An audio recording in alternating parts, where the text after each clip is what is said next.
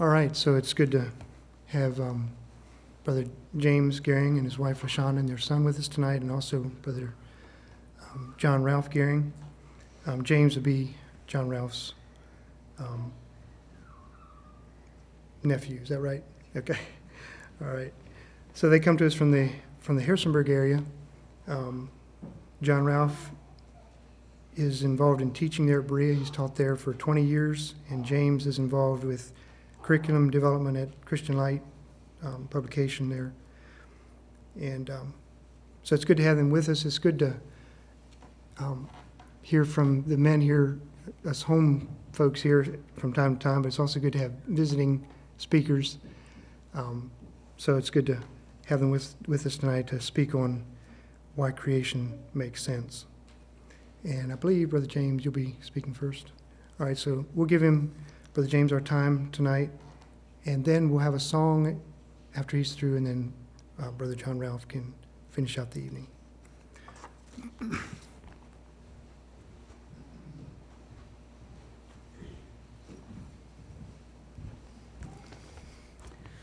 First, I ask you to turn in your Bibles to Romans 1. Start in God's Word. This is a very familiar passage to many of you, and it's maybe sometimes overused for this subject, but sometimes that's fine. We don't have to reinvent the wheel, try to come up with something. Sometimes it's good just to go back to the basics. Romans 1, starting at verse 18. For the wrath of God is revealed from heaven against all ungodliness and unrighteousness of men who hold the truth in unrighteousness, because which may be known of God is manifest in them, for God hath shown it unto them. For the invisible things of him from the creation of the world are clearly seen, being understood by the things that are made, even his eternal power and Godhead, so that they are without excuse. Let's look here at verse 20 a little bit. The invisible things of him, of God, are clearly seen, being understood by the things that are made. We're the things that are made. And God has given us the intellect, the mind. We've been created in his image. And so we can understand things that the animals can't. And we're made, but we can still see the fingerprints of God in creation. And that's what we'll be talking about this evening, why creation makes sense, why it makes sense compared to other ideas, other theories out there. And then the next couple verses, I'll read these. And this is what happens when people don't acknowledge God as creator. Because of that, when they knew God, they glorified him not as God, neither were thankful, but became vain in their imaginations, and their foolish heart was darkened. Professing themselves to be wise, they became fools, and changed the glory of the uncorruptible God into an image made like to corruptible man, and to birds and four-footed beasts and creeping things. Wherefore God also gave them up to uncleanness through the lust of their own hearts, to dishonor their own bodies between themselves, who changed the truth of God into a lie, and worshipped and served the creature more than the Creator, who is blessed forever. Amen. This is what happens when people don't acknowledge God as Creator. They start worshiping the creation more than the Creator. They start worshiping themselves. Some worship nature, put nature on the same level or even above man. And this is not right. So now looking at why creation makes sense. Arlen said that he doesn't doubt that anybody here, doubts the creation story. Well, there was a time in my life that I did. I've always enjoyed science and digging into just how the world worked. And, there wasn't a lot of Christian science material that I could get my hands on. I read whatever I could get my hands on. And so I was reading from a lot of evolutionary-based stuff. And some of it I dismissed, but some of it I had a little bit of trouble resisting. And I was starting to have doubts. I was starting to wonder, is creation true? I mean, I'd been told my entire life that it was. And I didn't doubt it at that point, but I was starting to wonder, is it true? Is there really a God, or even, did he use evolution to create us? I had doubts. It wasn't a crisis, but I just had some questions. And thankfully, I was able to run across some material. And and ironically enough, some of it was from my Uncle John Ralph, that gave some evidence from, showing that there is a reason that we don't just believe in a story. There's evidence that points toward there being a designer, toward there being a creator. And my faith was strengthened because of that. And so that's what I'll be sharing this evening. Now, these pieces of evidence, they are, data, things that we can see. They don't prove anything. You cannot prove there's a God. You cannot prove that this God created the world. You can't prove evolution is wrong. That's not possible. That gets into a whole big thing about what science can and can't do, and we're not going to get into that this evening. But we can take comfort in the things that we can see that very clearly point that there is a creator. Doesn't prove there's a creator, but it gives us something to help strengthen our faith. And that's what Arlen mentioned earlier.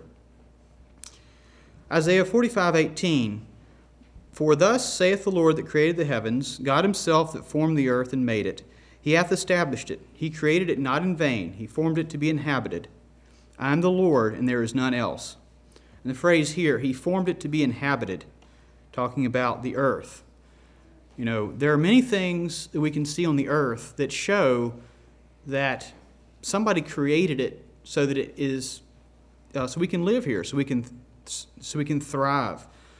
All over the world, you can see life everywhere.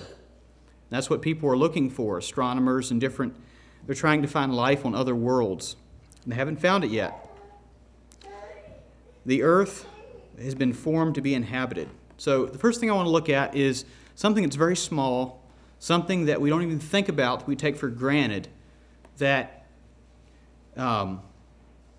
if things were just a little bit different, life wouldn't be possible. That's the water molecule. The water molecule is, like I said, we don't think about it. 70% of the Earth's surface is covered with water. We have to drink it every day or we're going to die. And all life depends on water. And there's reasons why that is. And I'll talk about some of those. Before we get into talking about that, I want to give you a brief chemistry lesson here. I've taught chemistry a number of years. I enjoy it. Trust me, it's fun. Anyway, the water molecule, H2O, it's made up of 2 hydrogens and 1 oxygen. And the oxygen really wants electrons. It's called electronegative. And so what it does is it pulls electrons from the hydrogen atoms toward itself. What that does is it makes the oxygen partially negative and the hydrogens partially positive. Well, what does that do? Well, it creates something called a polar molecule. Different areas of the molecule are charged. And that is extremely important for the things I'm going to be talking about next.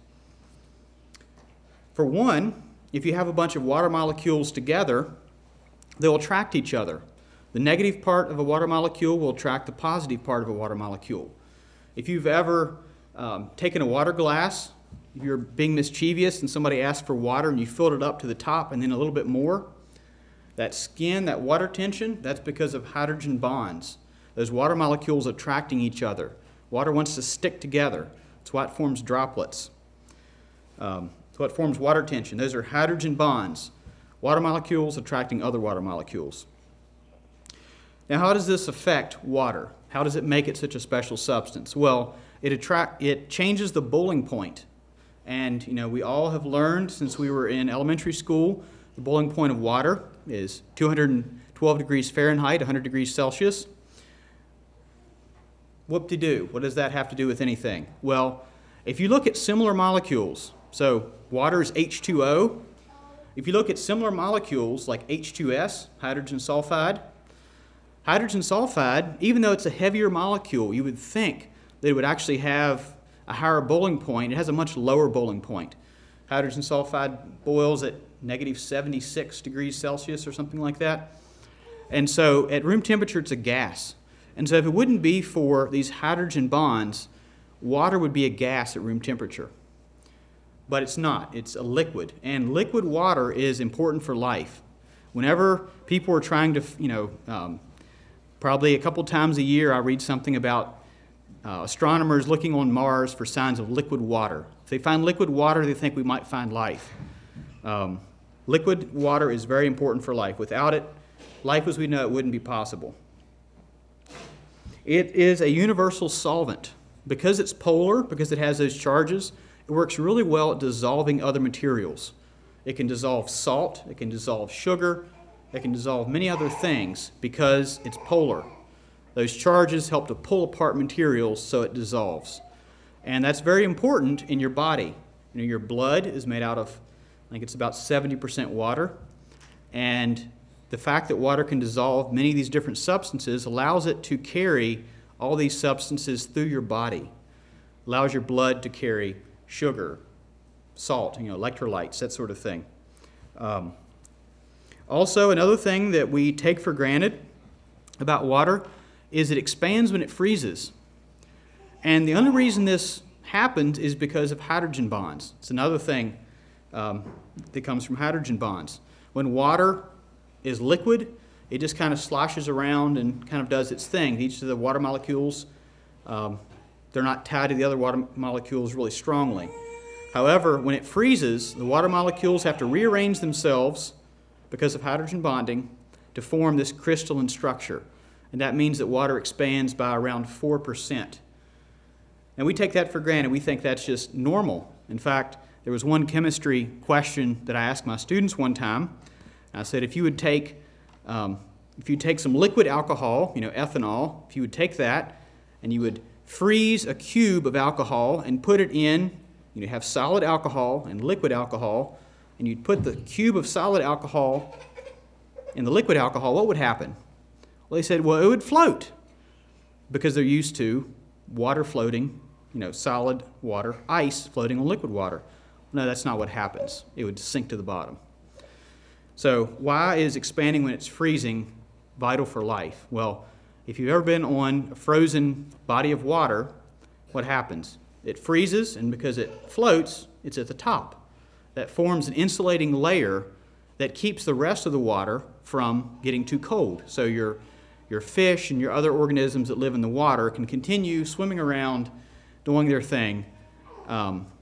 Whereas if water was like most other substances, there are only a few other substances that expand when they freeze. If water was like most other substances, it would freeze, fall to the bottom, freeze, fall to the bottom, and continue doing that until your ponds would freeze solid from the bottom up. And then everything would die. We just take it for granted because it's around us all the time. But if water did not expand when it froze, the oceans would freeze solid, the ponds would freeze solid, and life would be impossible.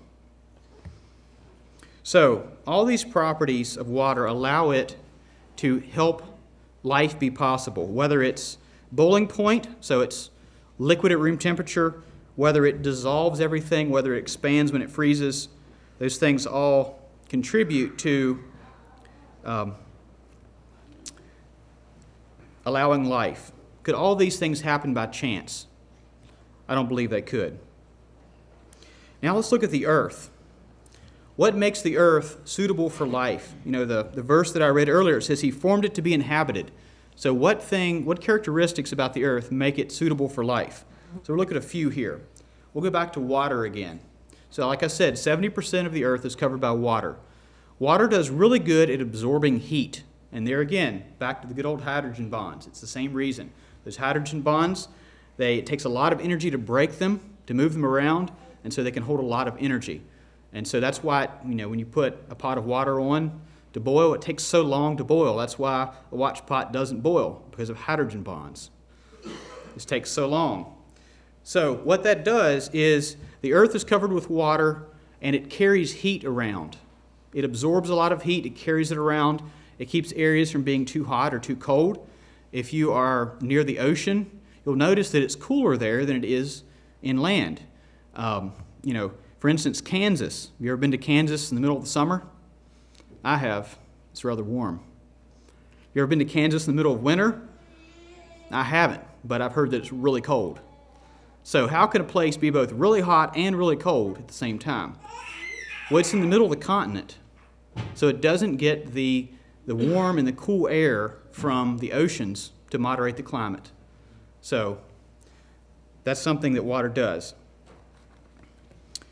Water cycle. And there's actually a verse in the Bible that talks about this, Ecclesiastes 1:7. All the rivers run into the sea, yet the sea is not full, unto the place from whence the rivers come. Thither they return again. And so here we read in Ecclesiastes about the water cycle, many years before anybody probably ever really described what the water cycle was. It cleanses and refreshes the water and replenishes it. So that way we always have, rivers and lakes and ponds and so forth, instead of the ocean filling up and everything else drying out. We have the water cycle. It's the right distance from the sun, the earth is.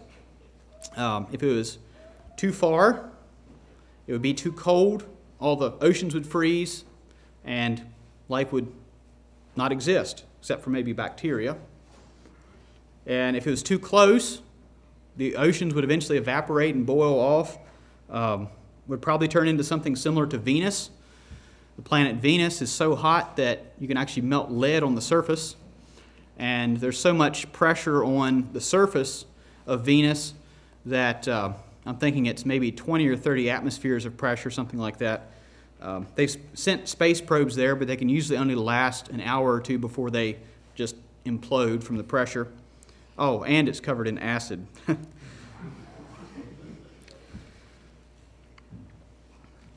Length of the day. We have a 24-hour day, approximately 12 hours of day, of sunlight, 12 hours of night. Of course, that varies due to the seasons. But that allows the earth to cool off. So we have the sun shining on us all day long. It gets really hot. The sun goes down. It cools off. The next day, it warms back up again. There are other planets that have much longer rotational periods than the Earth. For instance, Venus and Mercury. It takes them hundreds of days to make one revolution. And so that one side is sitting there baking in the sun the entire time. And so it allows the Earth to keep from getting too hot, and also the backside doesn't cool off too much to get too cold for life to survive. So something as simple as the length of the day. The magnetic field. Most of the inner planets, so Mercury, Venus, and Mars, they do not really have any magnetic field to speak of. I'm not sure about Venus. I can't speak to that for sure. But Mars, definitely not. The moon doesn't either. Now, why is this important? Well, there are all these particles coming from the sun, particles that could be very damaging to life, could destroy your DNA. But the magnetic field deflects these particles. Also, this is kind of somewhat of an aside, but scientists have been measuring the strength of the magnetic field for 100 years or so. And they've noticed that the strength of the magnetic field seems to be decreasing. And so, although there do seem to maybe be some other possible explanations for why it's decreasing at the rate that it is, if you kind of rewind the clock, it seems that it probably indicates that the Earth is only thousands of years old rather than millions or billions, if it's decaying at its current rate.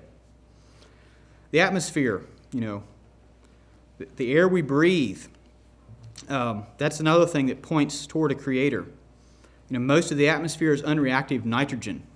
It doesn't really do us any good. We breathe it in, breathe it right back out. It's about 80% nitrogen. And of course, we have oxygen. Oxygen is the gas we need to survive. If there was a little bit less than what we currently have, we wouldn't be able to survive. It wouldn't be enough oxygen for our bodies to make the reactions go. When you're breathing in oxygen, what's that oxygen doing? Well, your body is using that to react with your food to produce the energy you need to live, to make your heart beat, to make your muscles work. If there was not enough, your body couldn't make those vital reactions work. If there was too much, I think I've read somewhere that even just a couple percent more oxygen, instead of around 20% oxygen, if it's 25% oxygen, it would drastically increase the incidences of forest fires and things like that. Because fires need oxygen to survive. One of the best ways to kill a fire is to deprive it of its oxygen. And if you want to make a fire burn really hot, add oxygen. So it's not too much that, you drop a match on the floor, the entire floor doesn't go up in flames because it's 20%, not 30% oxygen. Carbon dioxide. That's the gas we breathe out. It's also a very important gas for plants. Without carbon dioxide, plants couldn't use photosynthesis to make glucose and other compounds which are necessary for all life. If it wouldn't be for plants, we couldn't survive. Ozone.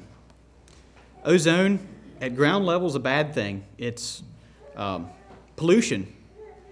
But up in the stratosphere, we have a layer of ozone, the ozone layer. You've no doubt heard about it. And it protects us from UV rays. It does a really good job of doing that. If it wouldn't be for the ozone layer, it would damage the DNA in our skin, give us skin cancer. But thankfully, it's in the stratosphere, not down here. If it was down here, ozone, even though ozone is made of oxygen, it's very reactive. You breathe it in, it starts ripping apart molecules in your body. And so God designed the atmosphere that there's this protective layer up where we're not going to breathe it in. The atmosphere also protects us from not just from UV rays, but from cosmic rays. So these really, really powerful rays, much more powerful than UV rays, come into the atmosphere, hit air molecules, and are blocked. We don't have to worry about it. And then another thing that the atmosphere does is it holds in heat. You look at some of the other planets or the moon, and the side that's facing the sun can be above the boiling point of water, 200 and some degrees, just on the moon. The moon is the same distance, relatively the same distance from the sun as we are. But because it has no atmosphere, the side facing the sun is above the boiling point of water, and the side away from the sun is, I think, maybe negative 150 or 200 degrees Fahrenheit. So it's a huge difference. So the atmosphere, all day long, there's sun coming in, and the atmosphere is like a big blanket. It holds in the heat all night long until we can face the sun again and start warming up. It keeps the side facing the sun and away from the sun having a huge difference in temperature. The moon, Earth is a really interesting planet. It's an interesting example. Its moon is much, much larger in comparison to its size than any other planet. Jupiter has huge moons, but in comparison to the planet, they're pretty small. Our moon is relatively large compared to other moons in the solar system. But it has some very important things that it does. The moon and the sun create the tides. And the tides are very important in helping to move water in the ocean, kind of move things around, help circulate oxygen and nutrients for the plants and animals that live in the ocean. Most of the oxygen you're breathing right now probably came from phytoplankton in the ocean, not from the trees out here. The majority of oxygen comes from ocean life.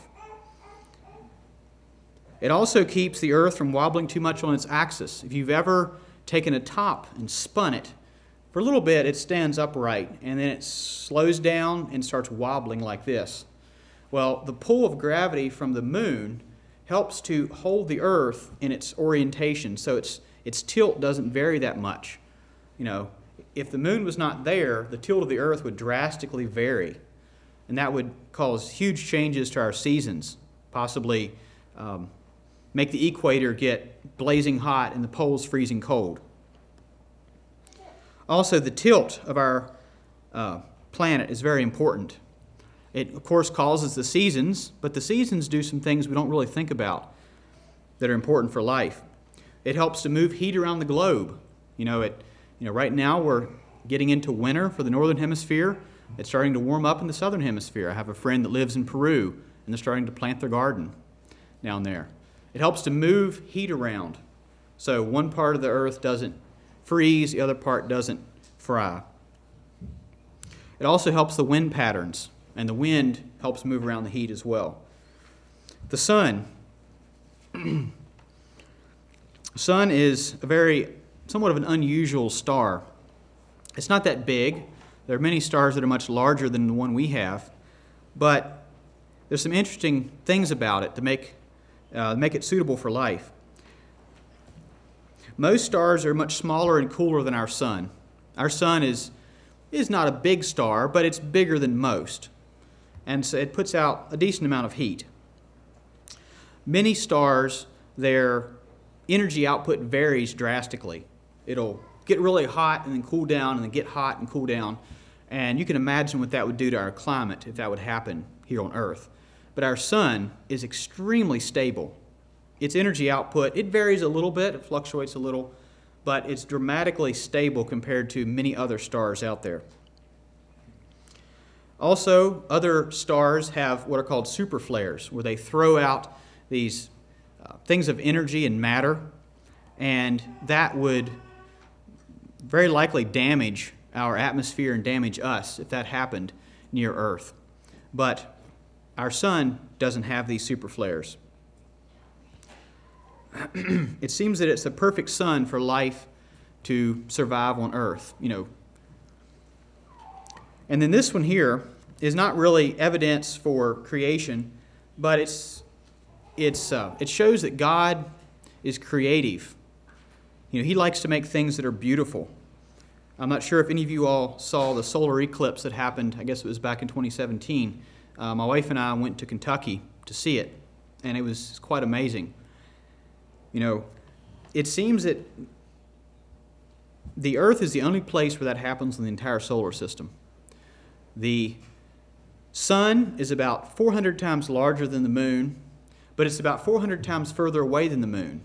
And so the moon will just perfectly block out the sun to where you can see the corona. That's the only place it happens in the solar system.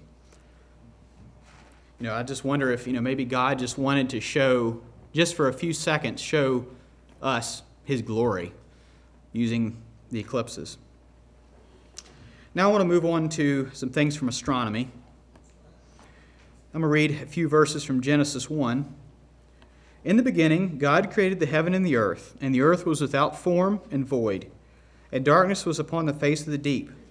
And the Spirit of God moved upon the face of the waters, and God said, "Let there be light," and there was light. And God saw the light that it was good. And God divided the light from the darkness, and God called the light day, and the darkness He called night. And the evening and the morning were the first day. So what can we get from this? God said, "Let there be light," and there was light. What is light? Well, light is energy. It's photons. He also created the universe. So He created energy, He created matter. He created it from nothing. He just spoke it into being, and there it was. And scientists would say, and we would agree with them, that we have never been able to create matter and energy from nothing. We simply can't do it. It's called the law of conservation of mass energy. It's a law in science. And so it makes much more sense that some being outside of our physical reality created everything than it just came from nothing. Because everything we can see in the world around us, everything has a beginning. Everything has a source. But then they say it came from nothing. And so it makes much more sense. Creation makes sense. That all this stuff around us had to come from somewhere. Somebody had to create it. If you take everything and trace it back, everything has something else. It came from something else. You trace it back all the way. And so you trace everything back to the universe, and then where did the universe come from? Well, it came from nothing. No, that doesn't make any sense. I actually want to give you a little bit of history of the Big Bang Theory. Of course, that is the current theory that they use to explain where the universe came from, that there was this singularity, this point of all the energy and matter that's now in the universe, and it just exploded in what they call the Big Bang. But what's interesting is where this theory came from. They didn't just, scientists didn't just think it up. Well, let's just come up with a theory. We'll call it the Big Bang Theory. This is the best thing we've got. So I want to give you a little bit of this history. So before the Big Bang Theory was developed, they just believed the universe had always existed. They didn't believe, well, not all the scientists believe this, but the ones that didn't believe in God just figured, well, if it wasn't created by God, then it just always existed. However, an astronomer, Edwin Hubble, in the early 1900s, he noticed that there were these galaxies that he could see very far away, and they were moving away from each other, just moving extremely fast away from each other. So if something, and like everywhere he looked, the galaxies were moving away from us. And so he realized that, well, him and some other astronomers realized that if they're all moving away, then at some point, if you rewind time, they must have been at one place. So in a sense, they realized that there must have been a point of creation, a point where everything came into being, and now they're moving away from each other. One of the astronomers, I can't remember his name, but he was kind of making fun of this idea. He said, this theory about this Big Bang, he was making fun of it. What's interesting is him making fun is what stuck, the name, the Big Bang Theory. There was a lot of resistance to this idea. They didn't like this idea that there was a moment of creation because that lined up with creationism. And in fact, some of them said that the Big Bang Theory was simply creationism in disguise. But there was absolutely no way to argue with the evidence. They could see that everything was moving away, and so they couldn't argue with it. They had to say there must have been a point at which everything popped into existence, but they called it the Big Bang Theory and said that instead of a creator, it was what they called a quantum fluctuation or something like that. The theory continues to change. So anyway, all these things point toward a designer. Like I said earlier, they don't prove there's a designer, but they lend a lot of evidence to there must have been a creator. All the properties of the water molecule, all the things that had to line up just right for Earth to be habitable, all seems to point toward there being a designer. The existence of the universe points toward there being some all-powerful being outside of our physical reality that must have created everything. Creation makes sense.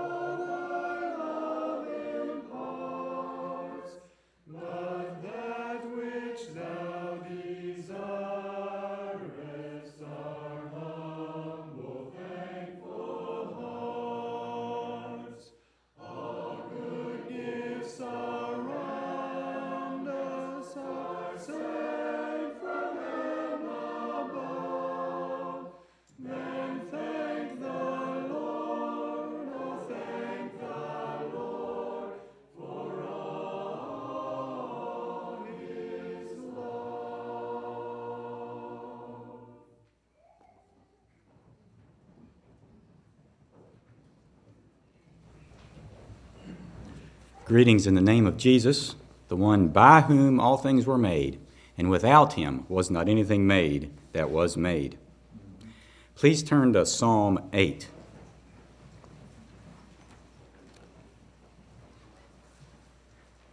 We just sang about the evening star. I don't know if you noticed that or not, but I noticed it. I saw the evening star this evening, and there were two bright stars in the southwest sky. One of those stars we refer to as the planet Jupiter, and the other is the planet Venus. Venus was the brighter of the two, but Jupiter is the larger of the two. Jupiter is around 11 times, or is over 11 times wider than the Earth, and it's over 300 times more massive than the Earth. And although Jupiter is quite large, the Sun is much larger. The mass of the Sun is over 1,000 times the mass of Jupiter. And although the Sun is quite large, as there are stars that are larger than it, and it's extremely bright, and there are stars that are brighter than it. The brightest star at the feet of Orion is around 40,000 or 50,000 times brighter than the Sun. And the reason it doesn't look that bright is because it's so far away. So if the sky is clear this evening when you see Orion rising in the east, look at its feet. The two stars there, the brightest of the two, is perhaps 40,000 to 50,000 times brighter than the Sun. As we consider these impressive objects that God has made, it's good for us to remember the words of David here in Psalm 8, starting at verse 3. When I consider thy heavens, the work of thy fingers, the moon and the stars which thou hast ordained, what is man that thou art mindful of him, and the son of man that thou visitest him? For thou hast made him a little lower than the angels, and hast crowned him with glory and honor. The work of thy fingers. Notice that terminology. As we think about the amazing characteristics of the work of God's fingers, it should be clear to us that an awesome God created the universe. Look at verse 9. O Lord, our Lord, how excellent is thy name in all the earth. Now, these planets, Venus and Jupiter, they don't stay at just one spot in the sky. They move relative to the other stars out there. And it takes Jupiter nearly 12 years to make its path through the sky. Venus travels a very special 8-year cycle. When Venus goes around the sun 13 times, the Earth goes around the sun almost exactly 8 times. And so if you would take a picture of Venus in the sky, then 8 years later, on the same day of the year, Venus will be very close to where it had been 8 years before. And that amazing 8-year cycle is a puzzle to scientists. It just seems like a coincidence, and a magazine article referred to that as a wonderful coincidence, that Venus follows this path. I believe it makes more sense that an amazing creator created Venus. And so Jupiter and Venus, they move relative to the other stars, and the ancients, when they saw these stars that moved relative to the other stars, they would have referred to them as wandering stars, and they would have seen several other wandering stars that we would know as Mercury, Mars, and Saturn. Today, we call these objects planets, and currently the planet Saturn is visible a little bit to the east of Jupiter, and in December of next year, Jupiter will pass Saturn because Jupiter moves through the sky faster than Saturn does. The ancients were puzzled by the motions of these wandering stars. As Jupiter moves through the sky, sometimes it goes backwards for a little while. And so people tried to give an explanation for this. We were created in the image of God. We have within us a sense that there is order in the universe. And so people had different ideas. One idea was that the Earth and the wandering stars orbited the sun. Another idea was that everything just orbited the Earth. And which idea was correct? Well, they didn't really have any good way to prove which idea was correct. By introducing complexities into their ideas, they could arrive at a decent prediction of where objects would be in the sky. And then Galileo looked at Jupiter with a telescope, and he saw moons next to Jupiter, although at the time he maybe didn't realize they were moons. He would have just thought they were stars. And these stars moved with Jupiter. They moved back and forth relative to Jupiter, but as Jupiter moved through the sky, they moved with it. And so he eventually concluded that just as the Earth has a moon, that Jupiter has moons that go with it. And if you have binoculars, you can observe these moons and watch their progress. And so the motion of these moons showed that there were objects in the universe that orbited something other than the Earth, because it was clear that they orbited Jupiter, not the Earth. And so that, along with various other ideas, helped to demonstrate that the objects in the solar system don't orbit the Earth except for the moon. The moon is the one that does. Everything else orbits the sun, or are moons that orbit the planets. And astronomers tried to use circles to describe the motions of these objects, but that didn't quite give the best predictions always. And finally, an astronomer realized that another type of curve would do a better job of explaining this motion. And he used a curve that had been studied by the Greeks before the time of Christ. And so he was able to demonstrate mathematical order in the motions of the planets. And the name of that curve is the ellipse. So the universe is very orderly. That order isn't always obvious. We may need to do some searching. The astronomer who discovered that the ellipse describes the motion of the planets in the solar system, he did a lot of searching before he finally figured that out. Now, some people who have not accepted the plain teaching of the Bible, they've puzzled over the fact that we are able to understand this order that's out there. One scientist wrote, "The enormous usefulness of mathematics in the natural sciences is something bordering on the mysterious." So the mathematical order of the universe was a mystery to him. And he also wrote, "It is not at all natural that laws of nature exist, much less that man is able to discover them." Why did he have these ideas? Well, he arrived at those conclusions because he held on to a false view, probably multiple false views. Listen to something else he wrote. "Certainly, it is hard to believe that our reasoning power was brought by Darwin's process of natural selection to the perfection which it seems to possess." Yes, that would be hard to believe. But thankfully, we don't need to believe Darwin. We can believe God, who has made man in his image. And God made man a little lower than the angels. And man has an understanding, is able to understand, at least in part, the order in the universe. And since the Lord is a God of order, it makes sense that laws of nature exist.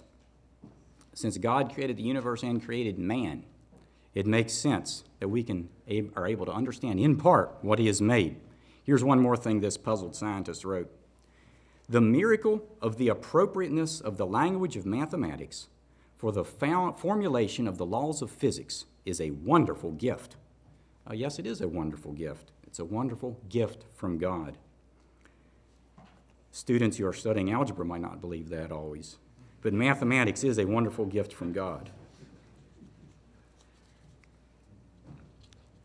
For those of us who believe what the Bible says, it makes sense that we are able to understand in part what has been made. Albert Einstein did not believe the Bible, and he wrote, "One should expect the world to be chaotic, not to be grasped by thought in any way."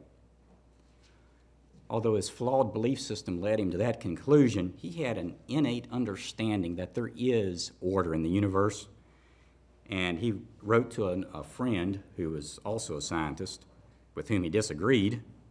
And here's what he wrote to this scientist. He said, "You believe in the God who plays dice, and I in complete law and order in a world which objectively exists." And so in spite of his wrong beliefs, Albert Einstein seemed to have an understanding that there is order in the universe. And for those of us who believe the Bible, that makes sense. And there's much evidence for this order. The motions of the planets and the moons is just one example of that. And the moons of Jupiter move in such an orderly way that they've been used as a clock. Back before the days of quality clocks and watches that could keep good time on a rocking boat, people made use of watching the moons of Jupiter through a telescope to try to figure out what time it was in their homeland where they had come from. They could observe the stars and figure out what local time was, but they didn't have a good way of figuring out what time it was at home. And so by carefully observing the moons of Jupiter, and they would take along information what these moons were supposed to do at different times at home, and they could figure out what time it was at home, And then, by using that information, they could figure out how far east or west they had traveled. And by looking at the North Star or other types of stars, they could figure out how far north or south they had traveled. It's because they wanted to know where they were on the Earth.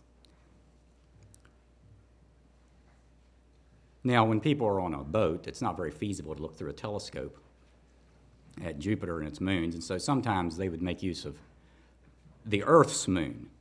By carefully observing the motion of the Earth's moon through the sky, they were able to get somewhat of an understanding of what time it was at home. But Thomas Jefferson seemed to think that observing the moons of Jupiter provided more accurate results. So our Creator is a God of order, and we should be thankful for that order. And if we believe the Bible, that order makes perfect sense. Now, we've been thinking about some big things. Whether we observe big things or small things, creation makes sense. Let's think about some small things now. Our muscles have lots of tiny fibers in them, and tiny fingers on one type of fiber reach out and grab a hold of another type of fiber, and they pull, and it makes our muscles work. And so these are essentially tight little motors in our muscles that make our muscles work and make us work. And also, in our cells, there's little motors that transport cargo. Nerve cells can be quite long, and sometimes something that's made in one part of the cell needs to be transported to another part. So there's tiny fibers in the cells, and there's little machines that have 2 feet, and they walk along these little fibers and transport cargo. And then there is an amazing motor that rotates. That's right, we have spinning electric motors in us. Animals have spinning electric motors in them. Plants have spinning electric motors in them. A blade of grass might look simple, but it contains within it rotating electric motors. And these motors are extremely small. If you think about the average distance your fingernail grows in 10 seconds, that's the approximate width of one of these motors.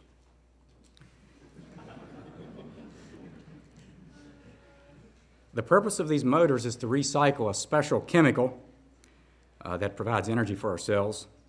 And when it provides energy, several atoms break off of it, and then one of these spinning electric motors helps to put the chemical back together again so it can go provide energy again. And through a complex series of steps, the food that we eat and the oxygen that we breathe provides the energy that makes these motors spin. And so as we consider these motors, it should be clear someone designed them. Supernatural creation makes sense. The design of these motors is obvious if we are willing to see it. One of the men who studied the structure of DNA made a statement that is very astounding. Listen to what he wrote. Biologists must constantly keep in mind that what they see was not designed, but rather evolved.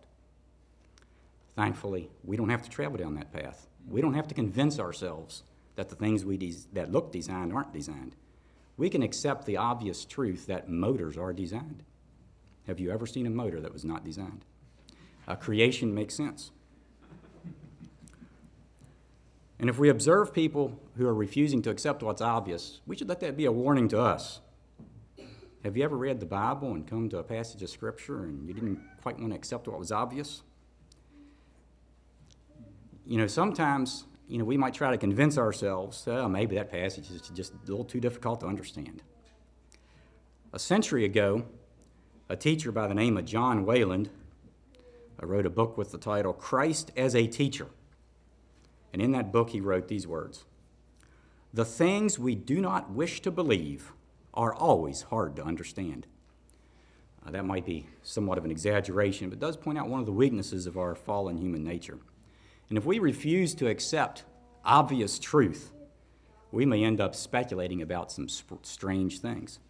This scientist I mentioned who studied the structure of DNA, helped to discover the structure of DNA, and who said that biologists must constantly keep in mind that what they see was not designed but rather evolved, it appears he realized that it was extremely improbable for life to arrive by natural processes on the earth, to arise by natural processes. And so he speculated about life coming to the earth from somewhere else in the universe. And he even speculated about life coming here in a rocket ship sent by an alien civilization. So in contrast to such speculation, supernatural creation makes sense. Now, this scientist studied DNA, which is an amazing substance.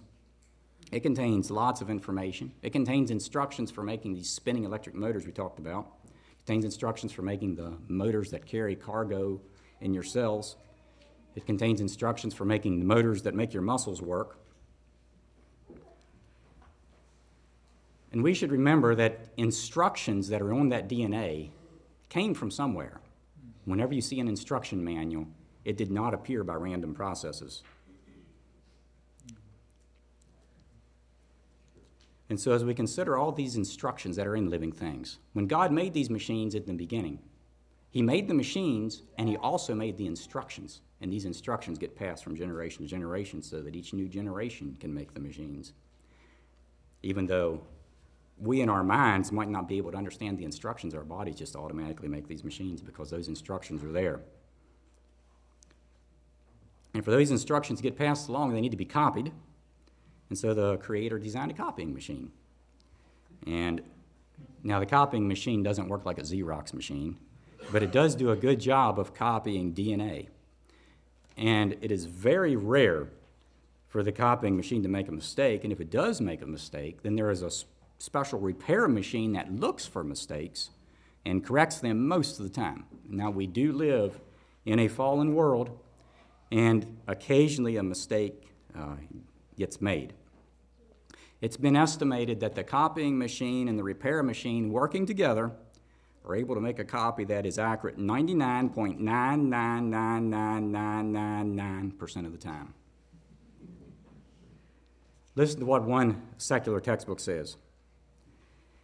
Given the demand for accuracy during DNA replication and the length to which cells go to achieve this precision, it is not surprising that cells have also evolved elaborate protein machines to scan the finished product for mistakes.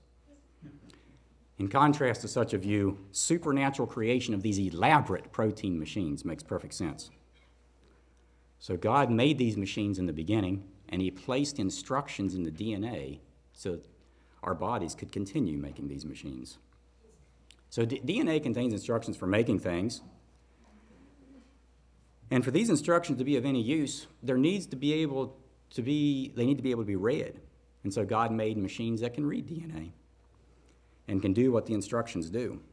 And when the instructions need to be read, first a special copying machine makes a temporary copy on something called RNA, and then that RNA goes to a machine that can then read the RNA and make whatever needs to be made. And this enables a rapid production rate because one piece of DNA a lot of RNA copies can be made off of that, and then each RNA copy can be read by many different machines that make whatever needs to be made, and so a lot of things can be made really fast. Some cells in our body make hair, other cells make bone. Both cells contain the same information in the DNA, and so why do they make different things? Well, there's information outside of the DNA that controls how the DNA is read. And so again, that should be evidence of a wise creator designing us and everything around us. And one of the amazing features of DNA is its ability to store a lot of information in a tiny space. Most of the cells in your body contain DNA from both your mother and your father, and most of this DNA is stored in kind of a tiny ball that's called the nucleus. Now, not only does the nucleus contain DNA, it contains some other things as well. It contains machines for copying DNA, for example, copying information off of it. And the nucleus is smaller than a grain of sand. Normally, the human eye is not able to see something that is as small as the nucleus.